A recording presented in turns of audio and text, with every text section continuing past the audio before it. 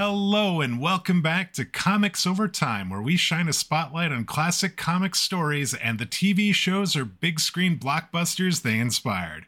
We'll look to connect the dots from the comic book panels to the moving pictures, examining where the adaptation followed the comics closely and where they decided to go their own way. And when we're done, we'll try and answer that most important of questions: who told the tale best? My name is Dwayne. With me, as always, my good buddy Dan. Dan, oh, did we have a movie this week? Yeah, I am absolutely mentally exhausted by watching this and the like. This week, we finally see the conclusion to the massive story arc started a year prior in Avengers Infinity War. So we watched the longest movie in the MCU, Avengers Endgame.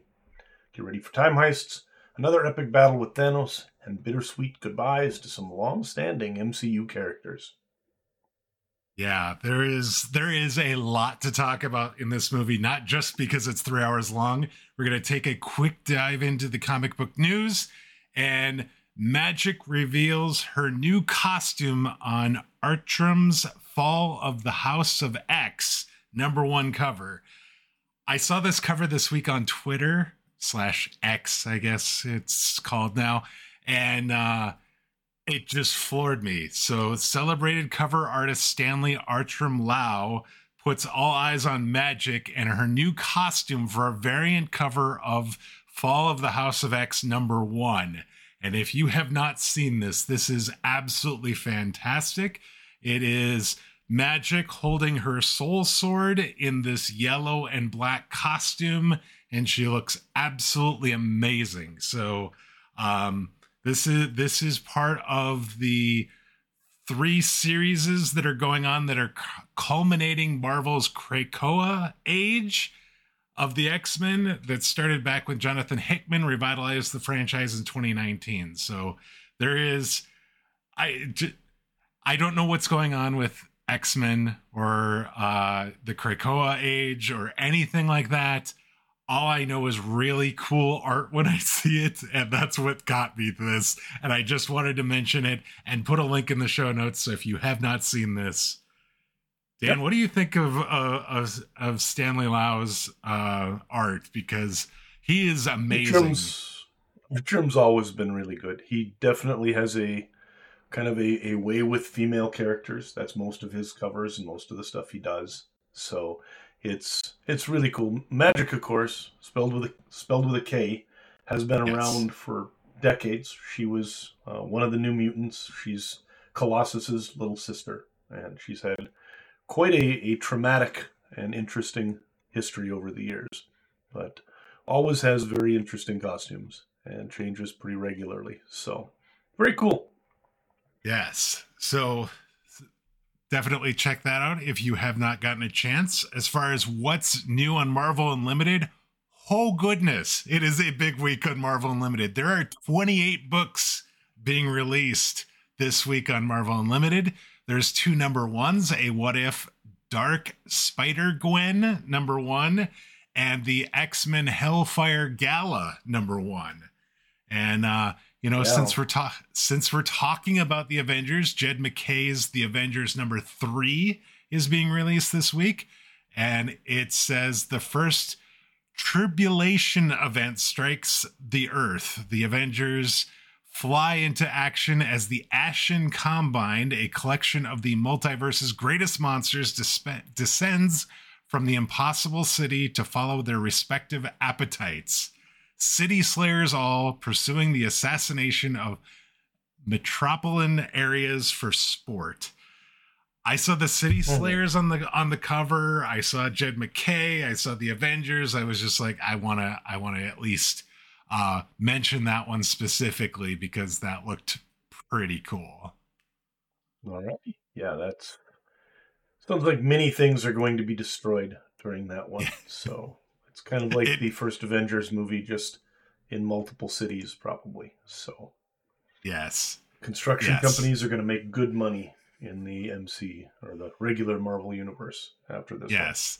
There's also a bunch of Star Wars books that are coming out this week as well. That's included in those 28. So if you're looking for some Star Wars books, there's definitely something there for you as well. Dan, a recommendation for this week? Yeah, so I love books about comics. And recently I picked up Marvel Comics in the 1970s, The World Inside Your Head by Elliot Borenstein. And this is a very esoteric, very academic look at the writing of a number of the young folks who came into Marvel in the 70s, kind of as Stan Lee was giving up a lot of his writing duties and the like, and they expanded into different things. So we're looking at Steve Englehart, Steve Gerber, Doug Mensch, Don McGregor. These are names you've seen before, because I McGregor, of course, recognize on them. Black Panther, Doug Mensch, our Moon Knight stuff. Steve Gerber is Howard the Duck. And then Englehart's been all over the place. He did a bunch of Avengers stuff. He did a bunch of stuff on Captain America. This is so good.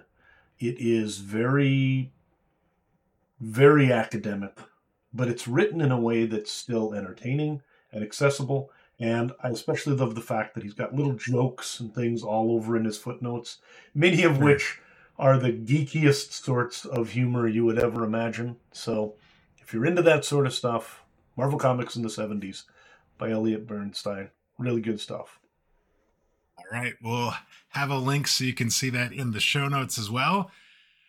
All right, Dan, I think we've exhausted all the time we can spare not talking about the Avengers Endgame. So this is your spoiler warning. We are going to be talking in great detail about Avengers Endgame from 2019. Obviously, there's so much from a pop culture reference standpoint, you probably know all about it. But if you haven't seen it recently and don't want anything in particular spoiled, now's a good time to pause or stop the recording, go check it out, spend about 3 hours of your time watching the film, and then come back and join us as we talk about Avengers Endgame. All right, your film facts for Avengers Endgame. The tagline for the film, Avenge the Fallen. The movie was released April 26th, 2019. That was literally 1 year later. April 27th, 2018 is when when Infinity War came out. This movie has a runtime of 181 minutes. It is the longest MCU movie of them all. Box office take is massive. Worldwide, this film made just under 2.8 billion with a B $million. It is absolutely crazy. You remember Infinity War a year prior made just over $2 billion. So this made almost $750 million more than the first film. Domestically, the film took in $858 million. That's up from $678 million for Infinity War a year prior. Avengers Endgame is the first film to reach over $1 billion during its opening weekend in theaters. Think about that. That is absolutely crazy. The budget for this, remember, is kind of a combined effort between Infinity War and Endgame, somewhere between $325 and probably closer to $400 million. This film has a rating of 8.4 out of 10, just like Infinity War. The movie stars Robert Downey Jr., Chris Hemsworth, Mark Ruffalo, Chris Evans, Scarlett Johansson, Jeremy Renner, Don Cheadle, Paul Rudd, Karen Gillan, Zoe Saldana, Brie Larson, Tess Thompson, and of course Josh Brolin. The movie is directed by. I thought there were other people in it. There may have been one or two others as well. There was a lot more than that. Just like this one, I gave the stars the ones that had the most screen time, and so these are the ones that got the most screen time as far. Though Josh Brolin, Josh Brolin actually got a lot less in this film than he did the first film. Movie's directed by Anthony and Joe Russo, who also did the first film, as well as Winter Soldier and Civil War. Screenplay, Christopher Marcus and Stephen McFeely also wrote the first film as well. So those are your film facts for Avengers Endgame. All right. The only thing more like difficult than me doing the film facts on this is talking a recap of this film, because this is not your standard MCU movie. There is not, for a long time, there is not a lot of like action that goes on. There's a lot of just character development in this film. I was really surprised about that. And I was surprised, I think, that even when there is action, in a lot of cases, it's just somebody just gets hit in the head and falls down. Or somebody just gets their head chopped off and there's not even a fight. You know, there's not the big action set pieces as much until you get to the end. It is ridiculously character driven when it comes down to it, and story driven. So yeah, we're going to give it a try. I'm going to break this up. So we'll talk about a little of it and then stop, because 3 hours is a lot of time to recap. So let's go ahead and just take a look at the beginning. Sure. Endgame starts out immediately by breaking your heart, as we get a view of the snap itself, and we're on Clint Barton's farm, and we see the snap take away his family while he's standing around, and he's out there with them, and then they all just disappear. Then takes us into deep space, where Tony Stark and Nebula are near death in the Milano. Tony is recording messages to Pepper that he expects probably will never make it to her. Ends up, though, being saved by Captain Marvel, who returns them and the ship to Earth. Stark and Tony Stark and Steve Rogers then end up rehashing their anger over Civil War, which still has not been resolved. And then the group takes off to find Thanos, with intentions to reverse the snap. They're able to find him through Nebula. When they do get to him, the gauntlet is in fact empty, because he has just recently used the stones to destroy the stones, essentially badly damaging himself, nearly killing himself, but cementing the destruction that he put in place through the snap and making it so that no one can essentially undo his work. Thor then just beheads him because he's angry and he doesn't want to listen to him anymore. And this part of the story closes, and we move 5 years ahead. So there's our setup. There's our story. So what did you think? It's heartbreaking. That Clint Barton beginning is heartbreaking. And in fact, it was actually it was filmed with the idea that it was going to be an Infinity War.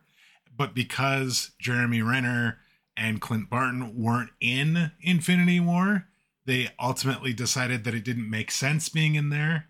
Just having all of a sudden this one scene where Clint Barton and his family are there at post snap.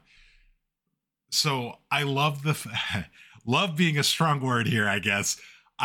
It's so impactful seeing that, and then seeing his just distraughtness, us knowing what's going on, him not knowing what's going on, and then we see Tony Stark in space. They've basically, after the snap's taken refuge on the ship and are now stranded. I didn't get how he got there, but apparently that, they just jumped on the ship after the snap on Titan, and then they're just sort of left there. But it's weird, because basically all of that happens before you even see the title card to the movie. And this is like you're 15 minutes into the movie, almost 20 minutes into the movie.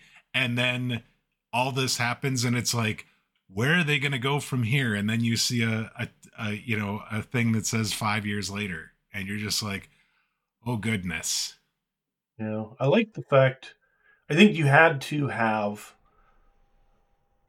if it hadn't been Barton's family, it would have had to have been something else that had led off reminding you of the tragedy of the snap. Essentially giving you at the very beginning an idea of what it was that they were going to be fighting for again. Because we've had a year now that we haven't really experienced this.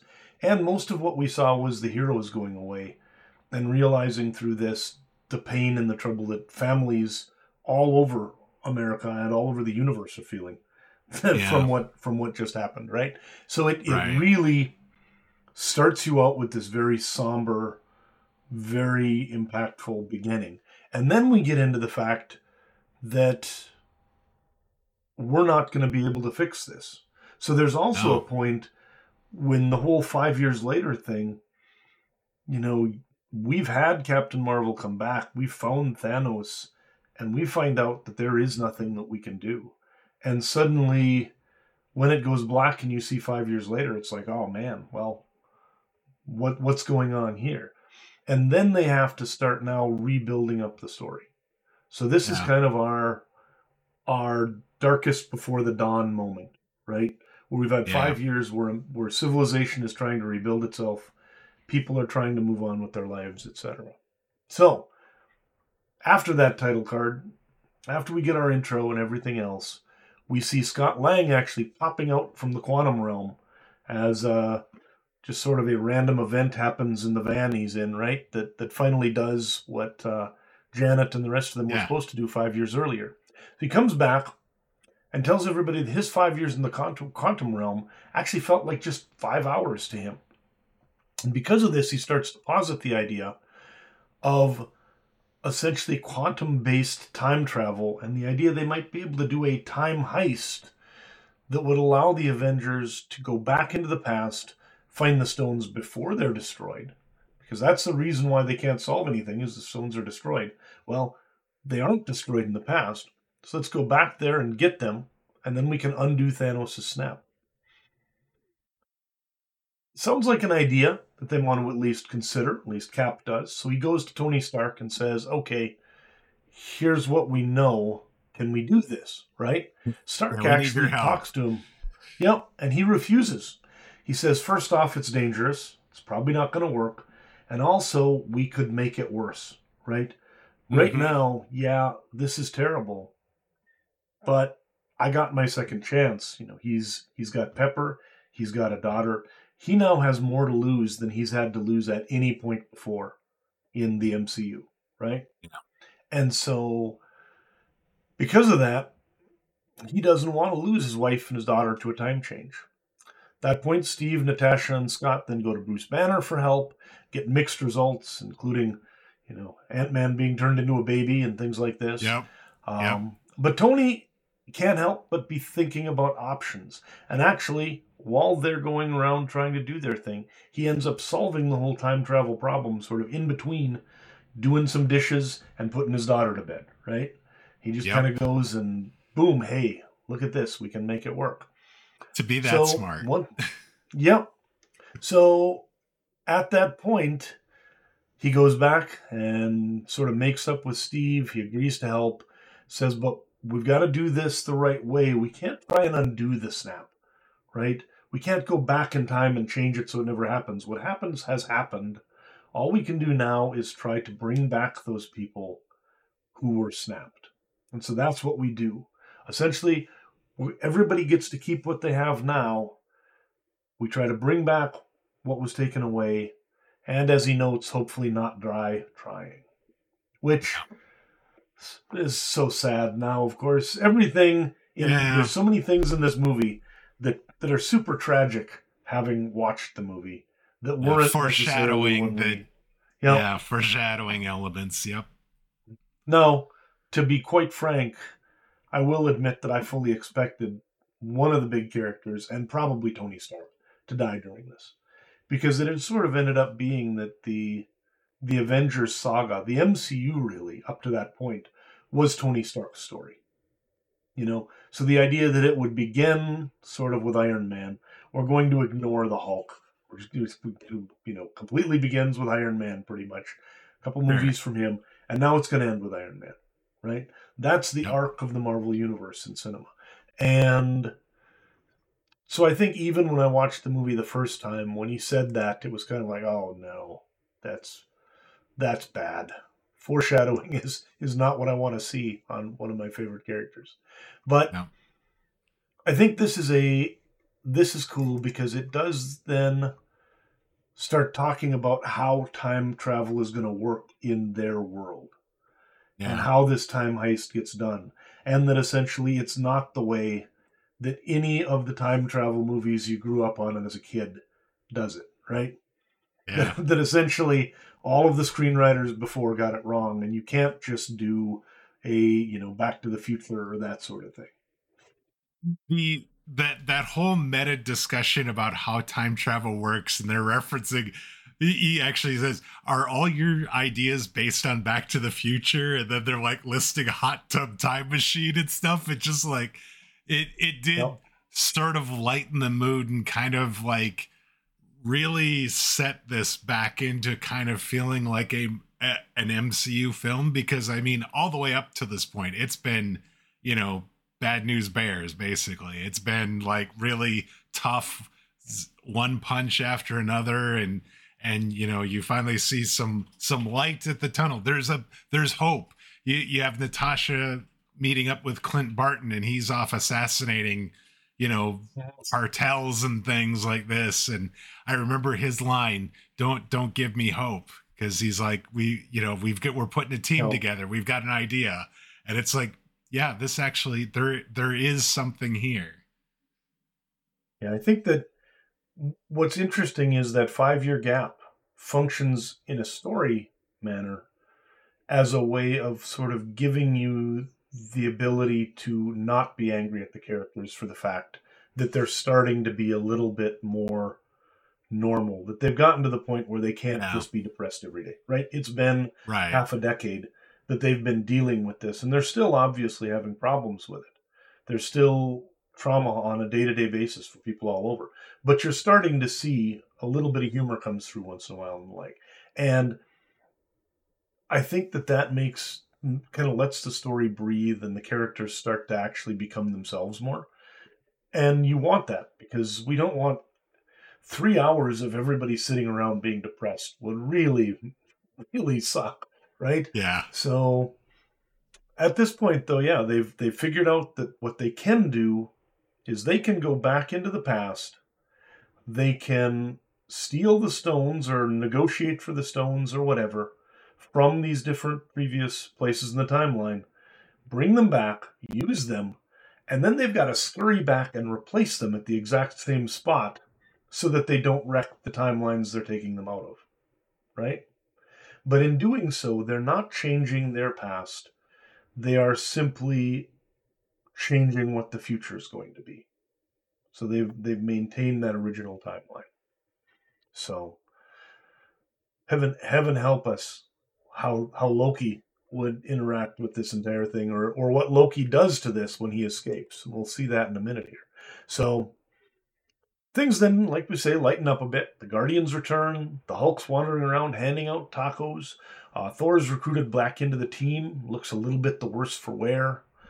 To complete the original team, Natasha actually heads to Japan and confronts Clint Barton, who's become a violent vigilante. He does this actually in the comics as well. So Ronan is a character and a costume from the comics for Barton. Barton actually then comes back and completes the first test run to the past, where he actually can hear his family is pulled back just as he would see some of his family members. And at this point, they've proven it'll work, and the time heist planning session gets underway. Eventually, the team identifies places in the past where Infinity Stones can be found, and at the 1 hour and 7 minute mark of this 3-hour film, they actually head into the past and start enacting their plan. So 1/3 of the way through, we leave kind of the current environment and they head into the past to do what they need. So the teams actually head off. I was going to say, they're in 2023, and then they go into the past, because it's 5 years after the snap, and the snap was in basically 2018 when Thanos got all the stones and snapped, which I thought was actually crazy, because it's 2023 as we're rewatching this, and it's like, well, this could be happening now. That's cool. All right. So they head into the past, and the places they're heading are to New York in 2012, which is a great spot for them, because theoretically there are 3 of the stones in New York at the same time, and they need to get all 6 of them, bring them back, and then be able to complete the snap. So teams go different places. One goes to New York. That's a lot of the Avengers. One goes to Asgard. One goes to Morag, and then another goes to Vormir. And they're going New York in 2012, Asgard 2013, Morag and Vormir in 2014, meaning they are going to those in the years where the movies were released that these events and things happened in, right? Yep. So I think talking about each of these sort of in order in terms of what they do would be the way to do it. They do actually intersperse them a little bit, but let's just go through and talk about each of them. So New York, Bruce heads back in the part of this team. He ends up talking to the Ancient One and eventually convinces her to give him the Time Stone, essentially by convincing her that Doctor Strange, Stephen Strange, had given the Time Stone to Thanos. And the Ancient One's like, he had to have a reason because he's one of the best of us. So here, have my Time Stone too. This is just what must have to happen or whatever. At that point, Tony, Steve, and Scott Lang are reliving the end of the Avengers movie, kind of at the tower, and are getting the Mind Stone. Unfortunately, the Hulk gets angry in the staircase and messes up the acquisition of the Tesseract or Space Stone, allowing Loki to actually grab it and take off into his own television series. Yep. While Steve and Tony then decide that, well, we still need to get this. There is a MacGuffin in this where they only had enough Pym particles, which is what's powering these time suits, for one jump back and one jump forward. So there couldn't be any mistakes. Well, now they've had a mistake. What these guys decide to do is, instead of jumping back forward while not completing it, they're going to jump farther backward to Camp Lehigh, which is where they believe they can get both some more Pym particles and the Tesseract, which was stored back there then. Yes. And when they do this, they end up seeing some old friends, some family, and they get both the Tesseract and the particles they need to be able to continue back to the future. So, what did you think of this New York / New Jersey part of the scam, of the heist? I mean, it was there was a lot of moments in there that I think are really memorable for this film. Steve Rogers fighting Steve Rogers saying Hail Hydra to them when they're in the elevator because he realizes they're all Hydra agents. All of those things I really, really thought this part was well done. You see moments from the Avengers movie, the first Avengers movie, and like it was weird because it's like you've got this Back to the Future. It felt like Back to the Future because you have the moments where you're seeing the thing that happened before. And I'm not talking about the first Back to the Future movie. I'm talking like the second Back to the Future movie where you're seeing what happened in the first Back to the Future movie happen again. But like different things are happening and you're seeing different angles. And, suddenly Scott Lang is giving Tony Stark a cardiac event and stuff so that they could potentially get the Tesseract. And so it was something to watch. It was like built-in nostalgia that I didn't even necessarily know I needed that just ended up playing up really, really well. It was massive fan service and the like. Yes. And playing on the fact that you knew these things and enjoyed them. But even like the fact that you've got sort of Smart Hulk now going back in time and watching previous Hulk just randomly angry smash everything. And he's just embarrassed. Yes. Was I that guy, Yes. And then you get stuff like Tony Stark getting to have that conversation with his dad and the closure there. That got me. You get the fact that, Steve Rogers sees the office of Peggy and Peggy Carter. And that's going to obviously sort of remind him of the life he's lost. And it foreshadows a lot of the stuff we're going to see later. So they worked so many things into this. I loved the fact that it gave them kind of that chance as older characters to comment on their younger selves as well. Because, the weird thing is these characters really did grow over the last decade. They are not the same people that they were during the Avengers movie or during their first films. And so I really enjoyed the New York one because it gave us a chance really to kind of look at that and see how some of that went. So anyways, though, they end up, one way or another, getting all three of the things they need. They're able to get them and then head back. In the second adventure, we actually have them taking off to Asgard. We've got Thor and Rocket. How Rocket ended up being the guy that was chosen to send a raccoon to Asgard. You'd think he would stand out. But they go back to get the Reality Stone from Jane Foster, because that's the point where she's got it sort of injected into her. And so he's got an extractor, and Rocket goes and extracts it, while Thor essentially is kind of moping around and hiding, and he's phoned by his mother, who immediately is like, "Looks like you're from the future. I know these things because I was raised Yeah. by witches." Yes. And I'm not, I love that. he's not freaked out by it. He's like, No. "All right, this is what's going on. You don't look good. Have a salad," or something like that. But he gives him some really good advice and kind of starts him on his way to getting over himself. And so I think that was important for him getting to see his mom. And it gave us a chance to be able to, revisit some of these characters as well. Very small parts, obviously, for the folks there, but nonetheless, good to see them. Yeah. So that one I think was more of a, it was played a little bit initially for comedy, as almost everything with Thor was, but then it turned more serious near the end, and it kind of, Yeah. this was the point where Thor went from mopey Big Lebowski guy to dude who's going to try and Thanos again, right? So I He liked that. he actually got called Lebowski from Tony Stark as they were getting ready to go onto the quantum pad. And yeah, and he gets Mjolnir back as well.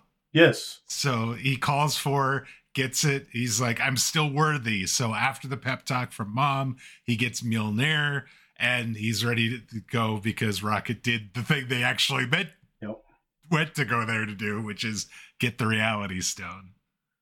Which also doesn't end up causing trouble because at the end they take it and Cap brings it back and puts it in its place as well. So all this stuff they've taken from across time and space, they just go and put it all back before they're done and call Right. it good. Morag, Nebula, and Rhodey actually are there. That's where Quill had originally gotten the Power Stone at the beginning of the first Guardians movie. Unfortunately, Nebula ends up being stranded because it turns out that her memories or memory banks end up being sort of intertwined with the Nebula of this time. And that allows Thanos to sort of find some things out and also to capture her. What did you think of the Morag stuff? It was probably the most or it definitely is comedic there. They he Rhodey calls Quill an idiot and Yes. yeah, he very much feels that way, and they're watching him and you're like seeing him sing along to the song he's listening to in his headphones, but you obviously can't hear it because Yes. he's on headphones. And so that was interesting. I think the thing that really impressed me is like you couldn't go this whole movie without having Thanos there, but you couldn't have Thanos there too much because they killed him off 10, 15 minutes into the film. But there needed to be some sort of bad guy to prevent them from doing the time heist, or there be some sort of consequence for the time heist. And so I really thought the way they had like the memory banks from Nebula in 2014 kind of intermixed with the current Nebula from 2023, and he was able to see what they were doing and that they were gathering the stones, and that the 2014 Nebula would then they captured and had her replace the current Nebula to kind of act as the way in so that Thanos could get the stones sooner, and or at least sooner than he would have had the future played out. And I thought it was well done and a great way to bring Thanos back into the story. Yeah. And of course, with the whole death of Gamora and the like, then allowed them to bring back Gamora if they wanted to. Yes. And see if they could do that. Also, Nebula is awful in this one. Original Nebula is literally irredeemable, which is why she ends up just getting shot. So there you go. But it's interesting to see some of those characters, continue to take the villain turns. Last one is Vormir. Last and by far the saddest. This is where the Red Skull is located. He makes the same horrific offer as before, this time to Natasha and Clint, who are the two that go there to retrieve the stone. Both of them end up offering up their lives to save the other one and to get the stone. And they go over the cliff together. Natasha ends up sort of shooting a line back up and then attaching it onto Clint. So there's no way he can save her. And then eventually she just sort of lets go. And everyone in the theater starts sobbing. And it's ridiculously sad. But sacrifice is accomplished. Clint then ends up heading home with the Soul Stone. So, what was your experience vacationing on Vormir, Dwayne? Why did it have to be Clint and Natasha? Why did it have to be those two? Couldn't it have been somebody else, for the love of gosh? I will tell you that initially it bothered me, seeing this struggle, them fighting over who was going to sacrifice themselves so that they could get the stone. And I didn't have as much attachment, I think, to Natasha the first time I watched this. It's like I felt bad, but I didn't feel as bad as I felt this time. There's just something about rewatching these films and seeing, some of the comic books with Natasha in it as well. I just felt a lot stronger connection to Natasha than I did the first time. And just the way Jeremy Renner and Scarlett Johansson played out that scene, they were kind of joking with each other and all this sort of thing. And then they start basically fighting each other. And it's just like, this can't be happening. And then it happens and you're just like, oh my God, this is another just giant, just sucker punch to the stomach. Yeah, it's painful. This is now one of the original Avengers. So the sacrifice was not an inconsequential one at all. And I think you kind of knew that this was going to be something that didn't get fixed, because there has to be a sacrifice to bring back half the universe. Something important has to pay the price. And I think at this point, this was where I started to think maybe Iron Man wouldn't die. So I'm like, well, they can't kill off all the Avengers. If they've killed off Black Widow, that's a substantial sort of loss for the MCU. But that was really sad and very sobering. So at that point, though, we then get everyone sort of returning, and they all, no matter how long it took to do what they need, they all return to the same fixed point a few seconds later from when they took off. They return in a big circle. Everyone comes back except Natasha. They immediately find out what happens to her. They mourn her. And while they're mourning, they're also building this Iron Man colored gauntlet to hold the stones, to let them process the power and have their own snap. So this is also one of those weird things where originally you had to have like the dwarves that made, Mjolnir somehow create this thing, and it was so impossible to craft something that would get the 6 stones that he killed all the dwarves and then maimed the guy who did it so that there would never be another thing that could do this. And then the Avengers whip one up in an afternoon that's gonna do the job just fine. So Tony and Bruce are just that good. They could just do that on their own. That was a little weird. But in any case, they get that done. They get that gauntlet ready. It holds the stones. Thor's like, hey, give this to me. And he's basically drunk and traumatized. So Tony's like, no, you are not the person for, galactic power. Essentially, Bruce says, look, I almost feel like this is something that I'm destined to do. I'm one of the only ones who can actually, potentially hold this power. Most of the radiation from it is gamma radiation. I just got to be the one to do it. So he takes it, he puts it on his hand, he gets ready to snap everybody back. He does the snap, and just as they are winning, we find out that the nebula that came back with them, well, actually, we knew already, but they find out pretty quickly that the nebula that came back with them was actually the fake nebula. He then uses the time platform to bring Thanos from the past into the future, and he immediately basically levels the entire Avengers complex. Yeah, brings back the entire spaceship that Thanos is in. So, like, he's got all his forces. He's got his big, like, floating squid things, whatever those were from the event from the first Avengers film and everything. So, yeah, it was amazing how we went from a snap and a phone call from Clint's wife to just complete and utter devastation of the Avengers compound. They're deep underground. They're, people are potentially going to get like drowned in water that's flooding, and there's rubble and people are digging each other out. It's happiness for a moment, and then it's taken immediately away from us. Yeah.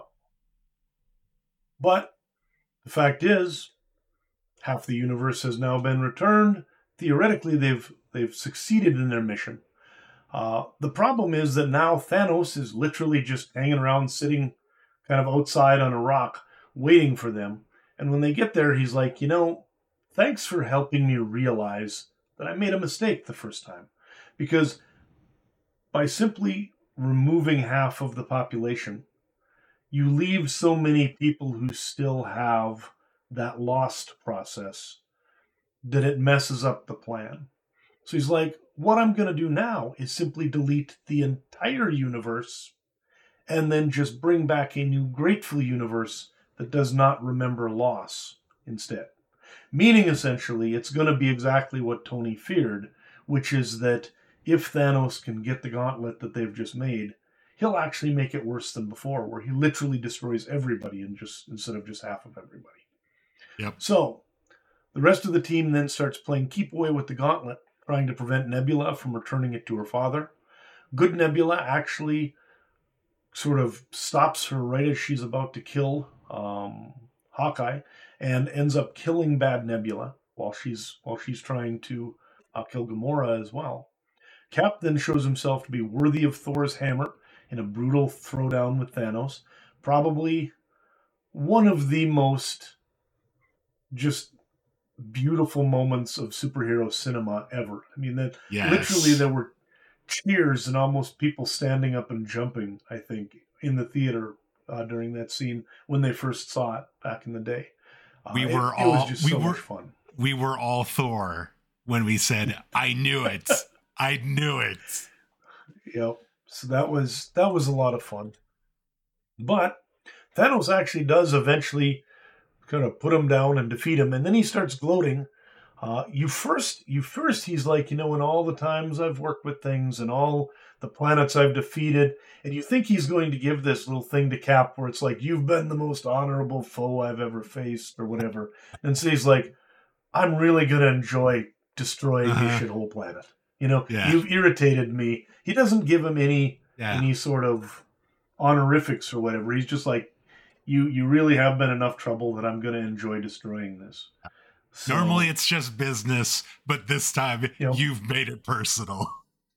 Yep. And so he just proves himself to be even worse. He's no good in victory either. Just a bad winner.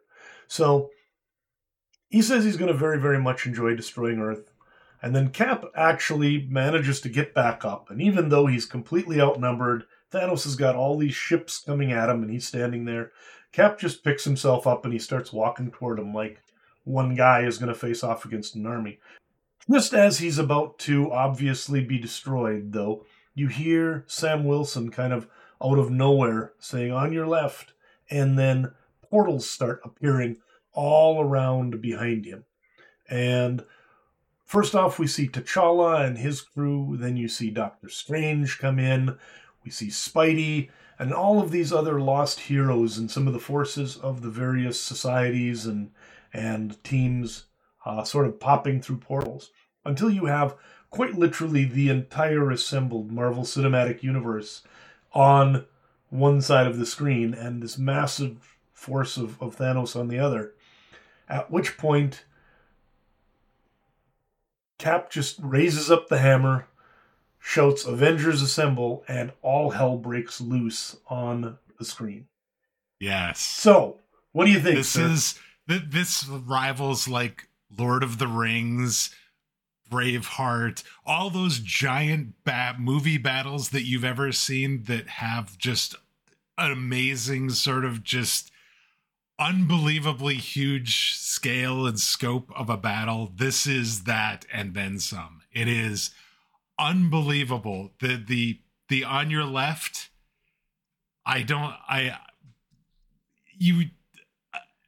cheers, literal cheers. There are videos on social media of cheering that starts and you start crying and you're just like, this is how you stick the landing. We talked about it a couple weeks ago. Mary Lou, that's why they called this Mary Lou. They needed to stick the landing. This is how you stick the landing. You create this ridiculously epic battle with everybody that you've ever seen in an MCU film on one side and all the forces of the universe under the biggest bad ever created in the Marvel universe on the other side. And then you just wait for them to just kind of clobber each other. It was unbelievable how just picture perfect it was. I cannot stress enough that this is what you would expect, but also entirely unexpected how well it worked. It just worked. And the crazy thing, I mean, looking at it from a movie making perspective, it almost shouldn't work. You can't have this many characters. No. The only way it works is that each of those characters has had their own moments in all of these films, and Endgame just sort of dredges along this history behind, and it depends on it. You know, when you get the on your left moment, that takes you back to the previous films. It's never explained and it doesn't have to be. Most of these characters are never introduced, and they don't need to be. All of the things that are done are just like, we do not have time to slow down and explain who these characters are or why they matter or why you care. If you haven't been with us, you're just going to have to take our word that this is important. Because you've got the music swelling and you've got the characters appearing, and then everybody heads in.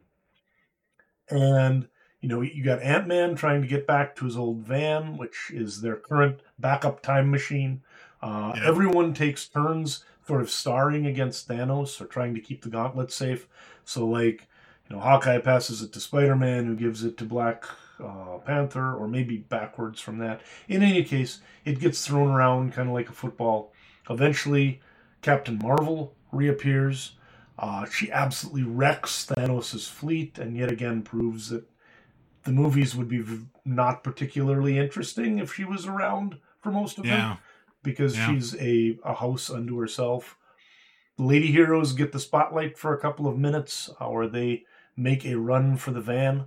Unfortunately, the gauntlet eventually ends up getting loose, and Thanos ends up getting it and uses the Power Stone. He sort of plucks out the Power Stone, puts it in his fist, punches Captain Marvel, and that is enough to actually sort of lay her low for the rest of the battle. So now we're back to the Avengers, which nobody probably would have expected anything else than we're back to the Avengers needing to finish this. So he tries to snap at that point, but finds out that Iron Man has actually stolen the stones from him. And his snap actually is the thing that dusts Thanos and his forces. So he steals the stones, puts them in his own backup Infinity Gauntlet that he had within his armor, because you know you gotta have a backup gauntlet, and then he manages to dust all of the bad guys.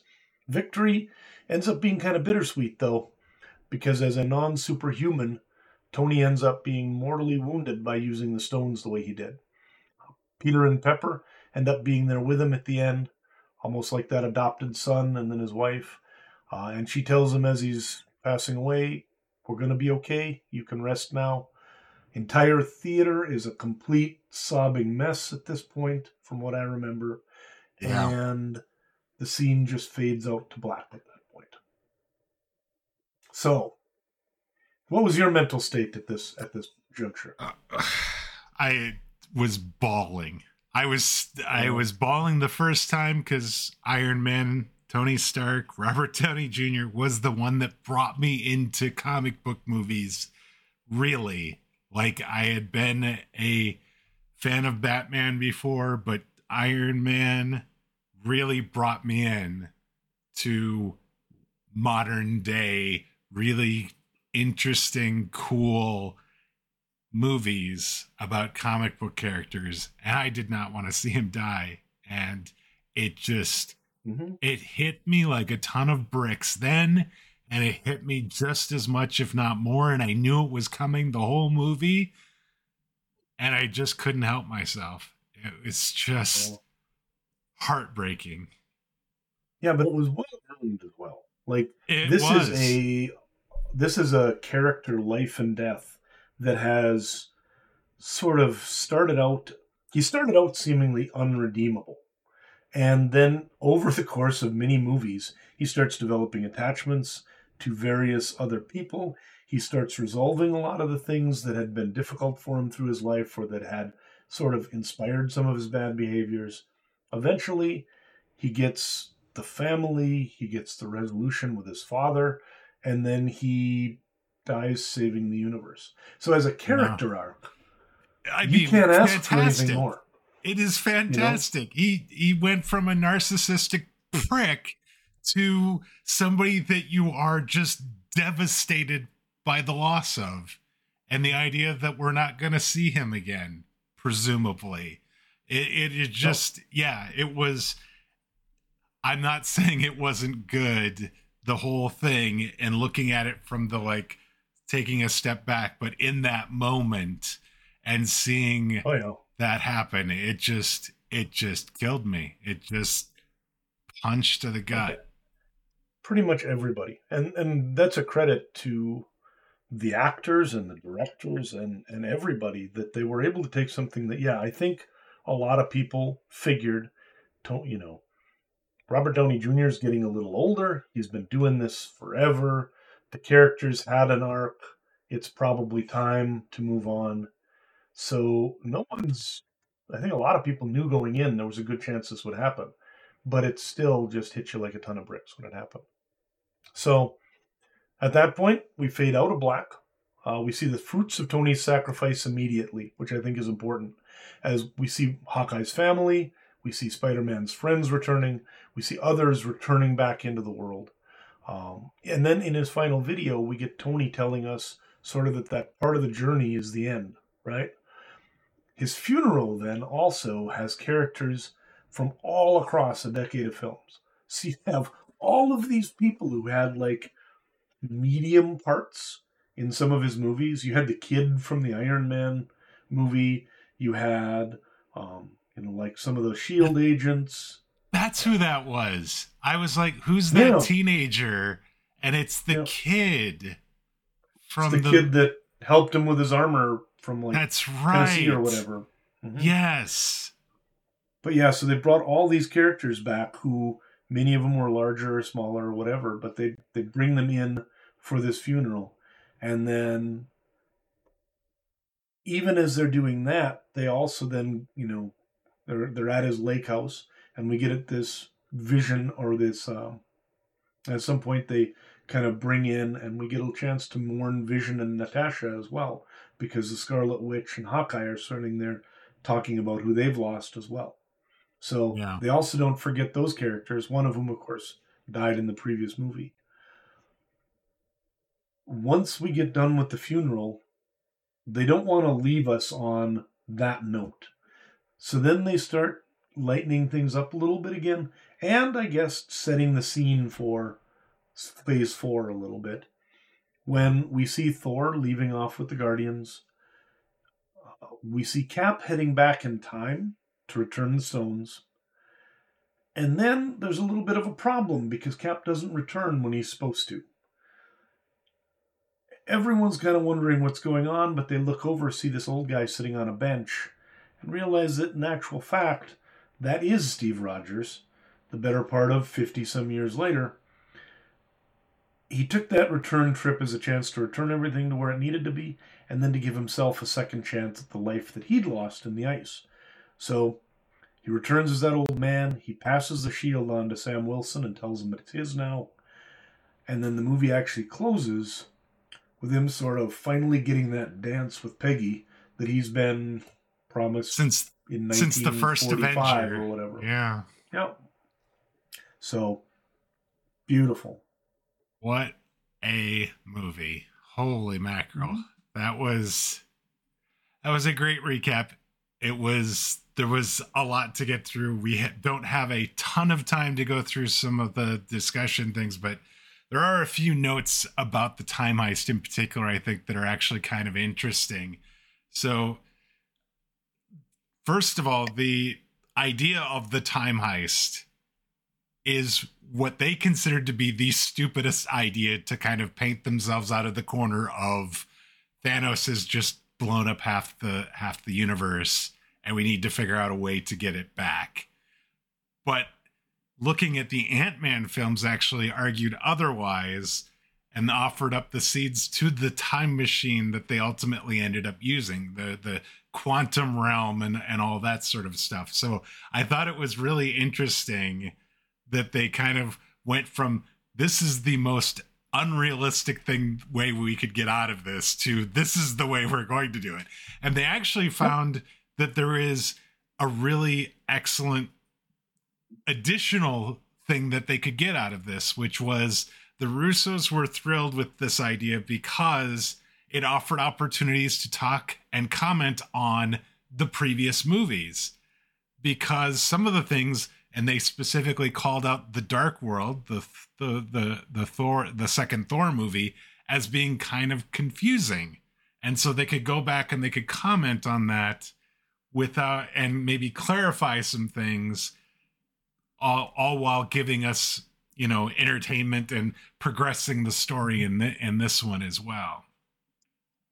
Well, I think that's the interesting thing is that it was kind of almost like you get those flashback scenes to, the way sitcoms used to do it, or like one of the MASH very special episodes or something like this back in the day, where you'd see kind of all these things from previous. We got not scenes from previous movies, but sort of re-scenes from all of these different movies where they went back and we kind of saw them fresh from a different angle. And yeah, it was amazing that you're able to do that. And they kind of made fun of a few things, but they also then gave them the ability to, like I said earlier, show how different these characters are now when they react to those scenes differently or people react to them differently. Yeah, definitely. So there was a post on Instagram at the time. Marvel revealed that all the Infinity Stones were destroyed when when Thanos did the thing. He destroyed the stones in the primary universe, in the 616 universe, but that they noted that there are stones in other MCU timelines and different multiverse timelines. And so, that's how they were able to do the events of Endgame. And so, those are strings that they could potentially pull again if they decided they wanted to do that. But that it'll be interesting to see. I hope they don't, because I feel like this is perfect kind of just the way it is. Oh, yeah, I would agree. In fact, I mean, looking at this, there are so many elements of this that just are perfect wrap-ups. Yeah. You talk about a lot of the conversational things, like Natasha and Steve at the beginning talking about the Avengers becoming their family. Tony playing with his daughter. Pepper talking to Tony as sort of that conscience that sends him forward. Like, if you can do this, do you have to do this? Right. And then we get a lot of the things like Thor and his mom. We see Tony and his dad. We see Steve and Peggy Carter. Tony and Peter. There are so many just character moments that resolve long-standing, not so much plot points as emotional points. Yeah. And there is an element of the way they did this where when I got done, one of the things I thought that I wrote down is, how do you follow this movie? Right? Yeah. That it was not just Endgame for this particular storyline. I think there's an element to where this could have / should have just been Endgame for the Marvel Universe for a while. If they were going to take a break and pack it in, this would have been the time to do it. Right? Yeah. Yeah. Because it's brilliant and it doesn't need anything else. Yeah. One last thing, with Steve Rogers going back in time to put kind of the stones back and stuff, and then basically being with Peggy. We had two Captain Americas and didn't even know we had two Captain Americas. And according to the writers, Christopher Marcus and Stephen McFeely, they basically confirmed it in an interview, saying, here's how we reconcile it. We think there have always been two Caps from 1945 to say now, we just didn't know it. That's the loop, right? And so, one was in ice for a while. One was living his life with Peggy, and then Cap came out of the ice and was doing Cap things.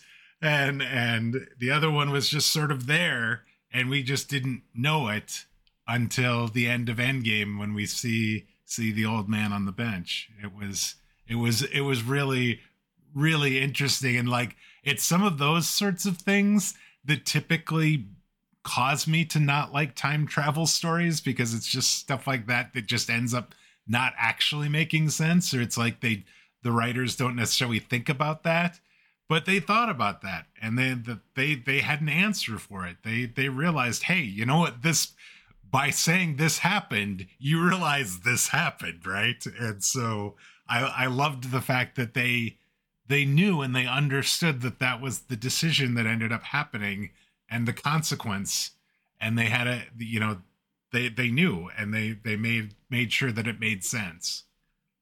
I don't know.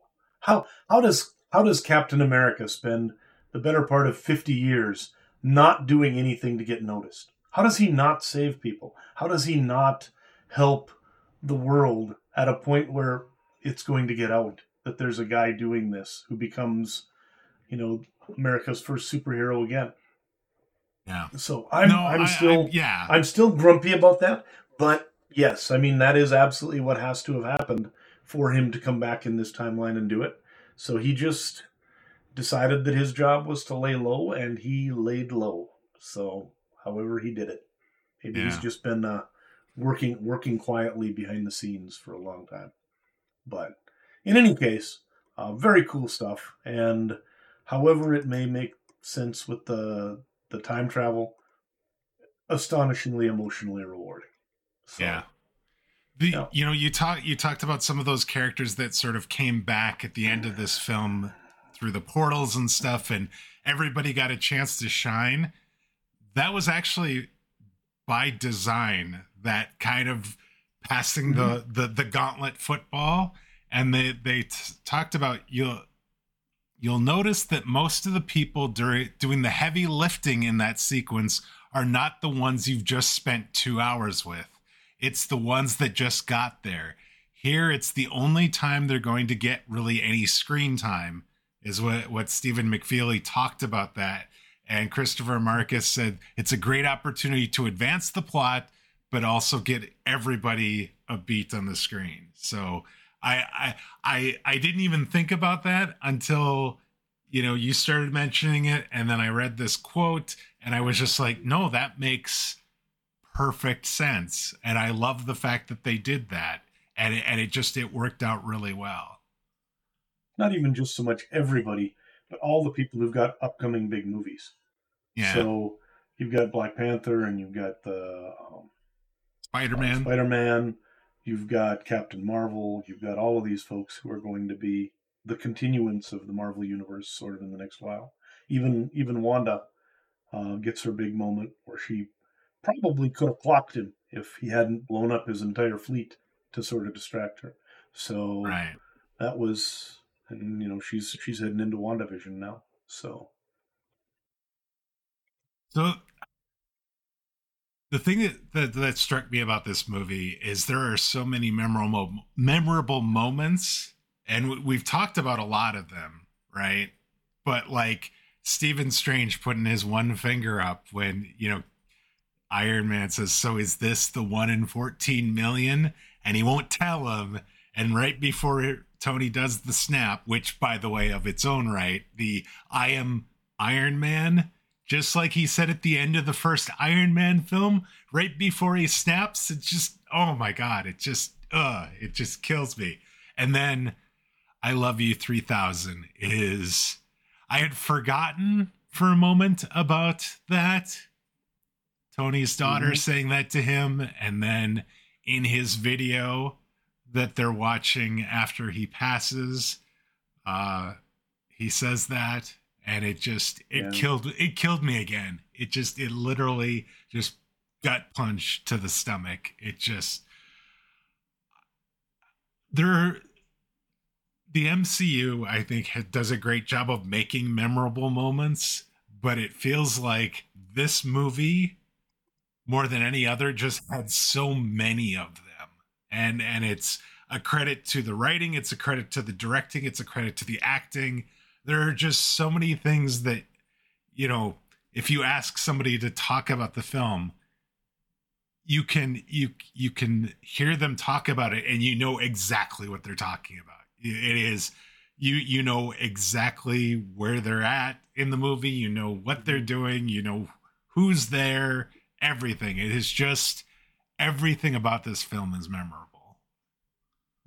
I also am really impressed at the fact that this is a show that starts out dealing in such loss and such heavy trauma and everything else, and there's so much loss and trauma to characters we care about that happens during or at the end of the film, and yet it remains a film that you leave feeling really energized and I don't know if hopeful's the word, but satisfied. Yeah. And even if you're even if you're torn up about Tony Stark on the way out, you don't feel like the character's been cheated. You don't feel like you've been cheated in any ways. This is a very earned ending. I also did not get bored at all with a No. 3 hour movie. You No. know?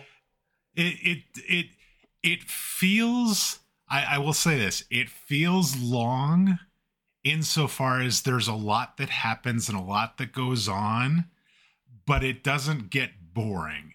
It does it's interesting throughout. There's always something going on, something interesting, a character or a scene or something that is going on that is, you're engaged with, you're invested in. And No. and then obviously that the finals, the the final part where we have the big battle. Obviously there is, a lot of action and things going on there, that spectacle, but it doesn't, you're never like, oh my God, this has been 2.5 hours and I've still got another half hour to go. Although I will note that, like when I got up to get popcorn or coffee or something, I would pause it and go, "There's still 2 hours left. A lot has already happened," or "There's still an hour left. A lot has already happened here." So it is kind of amazing sometimes when you're watching it and you pause it while you're watching on video and you go, "Wow, there's a lot of movie here," you know. But But yeah, I don't think anybody obviously complained. That idea of making almost $3 billion off of this movie too, and that's with 3 hour showings. How do you get the first $1 billion in a weekend movie when they're 3 hours each. You know how you do it? I think it was the only movie showing in theaters. Nobody went up against it, and they just No. canceled everything else. It had to have been, and I think I remember this. If a theater had 12 screens, 10 of them would have been Endgame probably that Yeah. weekend. You know, Yeah. You could and so every half an hour to hour there was another movie version, yeah, another one starting, so you were never going to be without an opportunity to go to the movie and see this. it's still amazing to get that much money in a weekend when it's 3 hours per show. Yeah. That's a lot of time on screens. So Yeah. So we talked about this being the ending of this story arc, but we had several key characters that died in this film, and how like both were devastating in their own way, and like they made sense in the story themselves and memorable obviously, but like I don't know, there was something like, it sounds like you were expecting somebody to die in this. I have to yeah, tell you, somebody. I believe I did. Originally, I did not think necessarily somebody was going to die, even though, like, I mean, we knew from Infinity War, for somebody to get the Soul Stone, somebody had to die in order to get the Soul Stone. But I would, it surprised me that they killed off two characters, and then, like, they didn't kill off Steve Rogers, but Steve Rogers Took isn't him out of Captain the America equation. anymore. Yeah. Yeah, he's not. And so you have, if you think about kind of the original six from the first Avengers film, this movie ends and three of them are no longer going to be a part of the Avengers going forward, and just a seismic shift that then creates as a result of that. Yeah, and this breaks one of Stan Lee's oldest rules, basically, for comic books, or at least for Marvel comic books, and that was that he talked about in this book, Marvel in the '70s, that I plugged earlier. Actually, talks about this quite a bit. That he plugged the idea of comics needing to have the appearance of change for characters while never actually changing the character.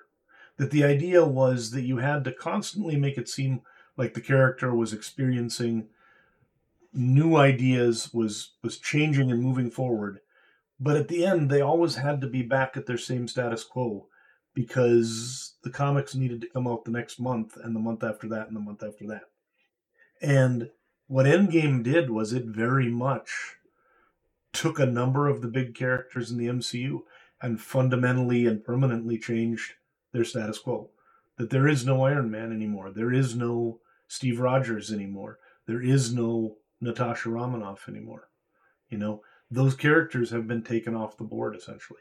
Now you can replace them. You know, you're gonna replace them with Yelena Belova, or you're gonna replace them with a new Iron Man with Ironheart or whatever. But the characters themselves are actually out of the universe at this point.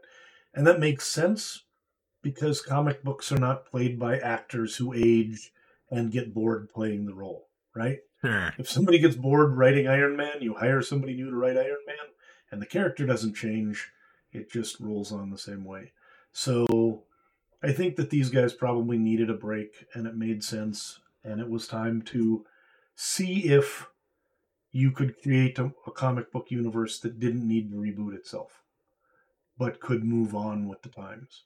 And hopefully that will happen. Although, to be quite frank, I think that they tied things up so well in Endgame that maybe they didn't leave enough fundamental threads to carry into 4. Sure. Maybe Sure. losing both Cap and Iron Man at the same time was a significant sort of blow for the MCU, you know. But in any case, yeah, I think that it was weird. I'm still unhappy that Black Widow died in this one. more than the other two, because the other two had their runs. They'd had spectacular storylines, and Cap's story got tied up better than any character's storyline could ever have been tied up. And Iron Sure. Man died a hero's death and he'd been in like 12 movies, three of which had his name on them. Right. That Black Widow never got her own starring movie until after she was dead. And then it's a flashback movie that ends up being not something that really connects to the story tissue of the MCU very well. Yeah. Will never sit well with me. I think that Scarlett Johansson carried a lot of water for the MCU for a long time, and she should have gotten a good movie. So that that is unfortunate. I definitely do not disagree with that. It was, if seeing like her character show up in the second film, there's actually a really great vignette if you're watching a Disney Plus about Natasha Romanoff, Scarlett Johansson, and like her first appearance in Iron Man 2, and just kind of the transformation of her character throughout some of these. And she was a very strong supporting character in a bunch of films, but she was never the headliner. And to your point, she helped these stories go. And she was a really important part to, you know, the early Iron Man, the early Captain America movies, and stuff like that. And she didn't get to shine quite as brightly as she could have in those films, and then like in her kind of own, in her own project that came out as the flashback film.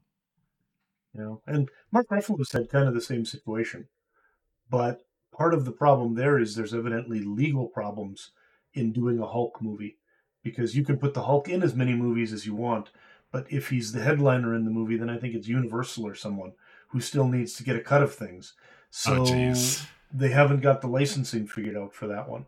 So there's reasons other than just creative stuff in terms of why the Hulk doesn't have his own. But yeah, overall though, I don't know that if when I was walking into Iron Man in 2008, I had known that 10 years later I would have this as the capstone to, 10 years of astonishing comic book movies, I would have even believed it, you know. Yeah. And it really was the sort of thing where it's not just a great comic book story. What they did is they humanized it. I think when you watch it again, the interesting thing is how little is actually resolved by violence here. How little Yeah. is actually fights. There is the big Act 3 scene, which is huge and the like, but even that is almost more about just a victory lap for the MCU of all the characters they've been able to bring in and make you care about than it Yeah. is an actual fight. It's a bunch Right. of people posing, going, okay, my turn to be cool. And then they get out of the way and somebody else is like, my turn to be cool. And and it's almost comical when you think about it that way. And I don't know that there was ever a point in that one where I was worried about what was going to happen. In terms of worried that they were going to win, I was worried who was going to potentially die or what was going on. And there was that feeling of, something's going to happen here. But it was just an astonishing experience in terms of universe building that we've never seen in any media before. I don't think there's nothing like Endgame, Yeah. which speaks to the fact that many people were that invested in it and it made all of that money and the like. Yeah. Yeah. And you've had lots of people try and imitate it ever since, and nobody's come even like a fraction close, and by any metric beyond even like just, well, whether it be like money, bringing in money, grossing money based on movies and things like that, or some other measure, it just does not seem like anybody's come anywhere close to the world building that Marvel Studios has been able to do. James Cameron needs another 12 or 13 Avatar movies, and maybe he'll get there. But Yeah. he's Yeah. not there yet. So No, not quite. All right, so let's talk about a few just little tidbits about this movie that I think were kind of interesting. So, when we see the title card of the movie, only half the orchestra plays, keeping in mind, really, the other half were snapped out he's of gone. existence, presumably. I thought that was really interesting. So, we talked about this being shot at the same time as Avengers Infinity War. They basically started filming this in August and took about 200 days or so. It was under the same Mary Lou code name that Infinity War was under. So we have that. Joe Russo, one of the directors, actually has a cameo in this. He is the gentleman in the support group talking about his first date. Talking about crying before dessert. So if you didn't know that was Joe Russo, that is in fact him. All of the Quantum Realm suits that were worn were entirely VFX creations because the film production had to start before costume design team could finalize what the suits would look like. So it was interesting. So the time suits are a combination of Ant-Man, Tony Stark, and Guardians tech, and that it took them a while to land on that in particular. So by the time they got to that final version, they were already into principal photography, and they knew that they were going to need to build them. And since they had to nano on and off with Tony's tech, they ended up being that the costume department didn't have time to develop, fit, and fabricate all the costumes for them to wear. So they just ended up adding them digitally. The same would hold true for Captain Marvel's suit, because that wasn't completely finalized for the movie, because there was in fact some overlap there with some of the filming that was being done for that film. So they ended up having to do VFX work on adding Carol Danvers' suit in the scenes that she was in. And to your point, you talked earlier about the fact that, Captain Marvel is just this super powered being that would make it trivial. There was a comment from one of the Russo brothers, and they talked about the fact that, yeah, Captain Marvel wasn't in this film very much because this was supposed to be kind of the swan song for the original Avengers, and having some new character that had just popped up come in and solve all their problems was not something they wanted to do. So they used her very sparingly, and apparently got a little bit of criticism online because of this. But I think it ended up working out quite perfectly, that, she was there, helped Tony in the beginning, and then came back at the end and helped out, at that critical final battle, but didn't need to be necessarily a part of the big time heist. One last thing is the idea of showing the autographs of the original Avengers at the end credits actually was inspired by Star Trek VI, The Undiscovered Country from 1991, which also was the finale for its cast. So they were really thinking of this as being this final homage to those original Avengers. And so I really loved when you got through, you see the credits, and the credits are normal. You're seeing Paul Rudd, you're seeing all these other characters in there, and then you're like, oh, I haven't seen the big characters yet. And then all of a sudden you see these silhouetted versions of the characters, and you see their autograph, and then their name pops up. And I absolutely loved the fact that was the way they kind of sent us off on that. And it's also hilarious because of the big stars, the Michael Douglases and Robert Redfords, who've been like bit players essentially in the MCU. The number of people who have AMs and withs and the like, where they're not listed as part of the regular order of the cast because they're way too famous for what their role is, was huge in this. There were like 15 people who were ands, or with this person and the like. But I loved that sort of final call out where they just do everybody in ascending order, and then of course you finish up with Tony himself, Robert Downey Jr., and then away you go.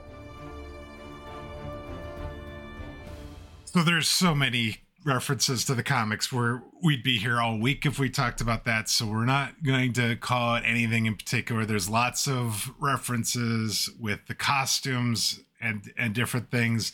The fact that they had that 5-year jump allowed them to make some adjustments and some things and make new costumes for some of the characters that are very reminiscent from what is going on in some of those recent comic book runs that are going on as well. So definitely a lot to check out there.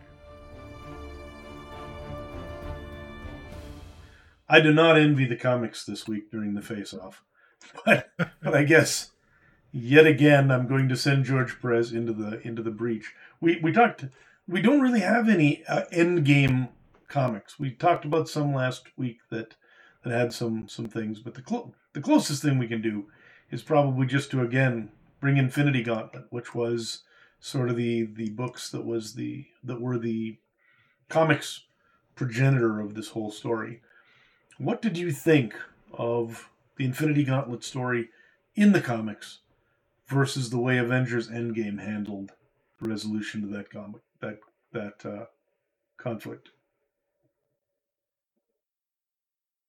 I think I said when we watched Infinity War that I actually really liked the comic book, and like it was the idea of having this big bad and having these stones and giving him this like superpowers to be basically just this unstoppable force in the universe, and what you would have to do to fight them and what you would have to do to defeat them. I loved this comic book, and it is one of I think I'm starting to appreciate George Perez and his art. I really liked this comic book run, but as you stated, with the way they built from the very first Iron Man all the way to Endgame, there was just, this is more than the sum of the parts kind of thing. It is unbelievable, the story that they were able to tell, and yet it's there. We have it. It's 3 hours long, and it is absolutely wonderful. They didn't spend 2 hours fighting, really. They did a lot of character development and discussion and things, and it was never boring for a minute. I absolutely love Infinity War, and I absolutely adore Endgame, and I think this is the pinnacle of not just comic book movies, but just action adventure sort of movies. I love these, and I would put them up against just about anything in that genre. Yeah, I think as genre movies, this is almost impossible to really beat for like the sort of thing it is. I remember when essentially the Lord of the Rings movies came out in the early 2000s, and by the time that Return of the King had finished, and they had also stuck the landing and made these 3 beautiful films, I was like, cinema can just close up and go home now, because the whole purpose of movies has been achieved by making the Lord of the Rings movies this perfectly. And obviously, luckily they didn't stop, because now they're able to do this and sort of duplicate that achievement. That it's weird, because you're not really comparing against like an Infinity Gauntlet. This is sort of Avengers Endgame is a validation and a summation of the entire Marvel universe for 50 or 60 years. Because it takes so many of the characters and their core ideas and their core identities, and it sort of crystallizes them and brings them to life in a way that it's very difficult to imagine being done better. You know, Yeah. the the thing is that what comics do that very few media can do is they allow a reader to build up a relationship with a character and to care about that character by spending time with them every month. You know, the way we read Moon Knight allowed you to sort of get to know that character and his supporting cast in a way that it's difficult to do just by watching a movie or something. And it's the sort of thing that a long running television show can do. And that's what they did for these Marvel characters to the point where there were people all over the place who knew Tony Stark like he was one of their friends, that knew these other characters in a way that had never been achieved in live action comics before. And it just hits so hard. So Yeah. I think that, Endgame is not an achievement that stands on its own. Because if there weren't all of the stuff before, if someone just watched this movie and had not watched anything else from the MCU, their general impression would be, this is really cool, but I have no idea what's going on or why I'm supposed to care about all these people. Right. You know? So it Yeah. needs the rest of the universe. But it had the rest of the universe, and it used that perfectly and allowed them to tie it all up. So yeah, it'd be very difficult for any comic run to beat this. Yeah. You know? There's a few I'd maybe put up against it, but they also would be series that would be drawing on 30 or 40 years of comics history to gain the sort of, stuff that they get. So, anyway, I guess we're saying Endgame's okay. Yeah. So, We're saying Endgame's okay. All right, before we look ahead to what we're going to be talking about next week, I did want to provide a note. So over the weekend, we moved the Phases of the Moon Knight episodes from the Phases of the Moon Knight Podbean account over into the Comics Over Time account and into the feed as season 1 of Comics Over Time. So those episodes are marked with a POTMK, Phases of the Moon Knight prefix. Since they were being republished on the Comics Over Time website, some of them may have downloaded into your podcast player if you're subscribed to us. Sorry about that. If you've listened to them before, we have definitely appreciate that. If you haven't listened to them before, if you want to check those out, if you have some interest in the Moon Knight comics, we're definitely, we have plans to revisit Mark Spector or Moon Knight before the end of the year. So that offers you a little bit of an idea of where we're going down the road. But we did want to call that out. We had talked about it a couple weeks ago that was something we were going to do. That did get done. But going forward, you're just going to see regular Comics Over Time episodes now, and as we're going forward. So it was a one-time thing that we needed to do so that we could consolidate the number of accounts on Podbean that we had, and it is now done, and you shouldn't see any more hiccups like that going forward. it's really as a result of, when we started out, the idea was, hey, Dwayne, let's do a podcast on Moon Knight. It'll take maybe 3 months of your time, and then you'll be free to move about your business. And it's now been 2 years that we've been doing this. So we did decide that since Comics Over Time is where we're moving forward as our primary site, it makes sense to get those put in there and then not maintain 2 separate ones. So appreciate all the work Dwayne did getting those moved over. And yeah, we will be adding to them as we go as well. So there will be more Moon Knight stuff coming. All right, Dan. But for now, sir.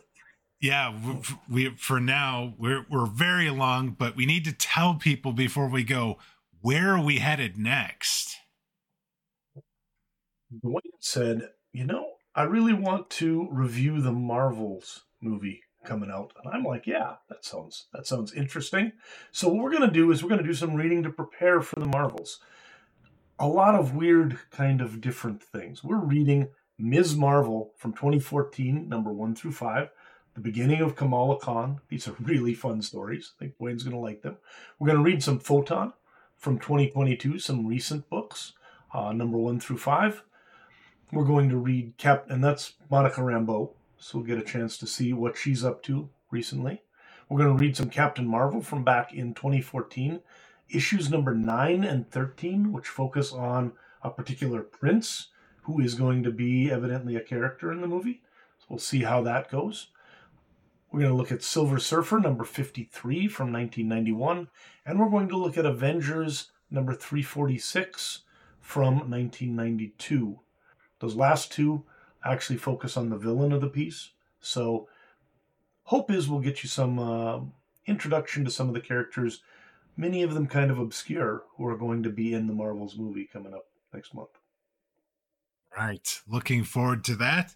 And with that, that is going to wrap it up for us for this week. We'd like to thank you all for joining us. If you're new to the podcast, please consider subscribing on your podcast player of choice. That way you'll get each new episode as soon as it's released. Whether you're new to the show or you've been with us from the beginning, we'd love to get your thoughts on the show, on Avengers Endgame. Maybe you're going to see the Marvels in a couple of weeks. We'd love to get your thoughts. Send them to us via email. That address is comments@comicsovertime.com. We're also available via social media on Twitter or X @comicsovertime and on Blue Sky @comicsovertime. Dan, we went really long, but we had a really big movie to talk about. Endgame was fantastic and heartbreaking, just like I remembered it being. And in fact, even more heartbreaking this time around, given how much time I've spent with the characters in a lead up to it. They really did stick the landing, but I'm excited to learn about some new characters in the next week in some of the comic books that we're reading as we prepare for the Marvels. Absolutely. And you have not watched Ms. Marvel yet, the TV show, correct? I have not watched the TV show yet, no. Okay, all right. Well, we'll get you an introduction to Kamala Khan then. Until next time, take care, everybody. See you later, folks.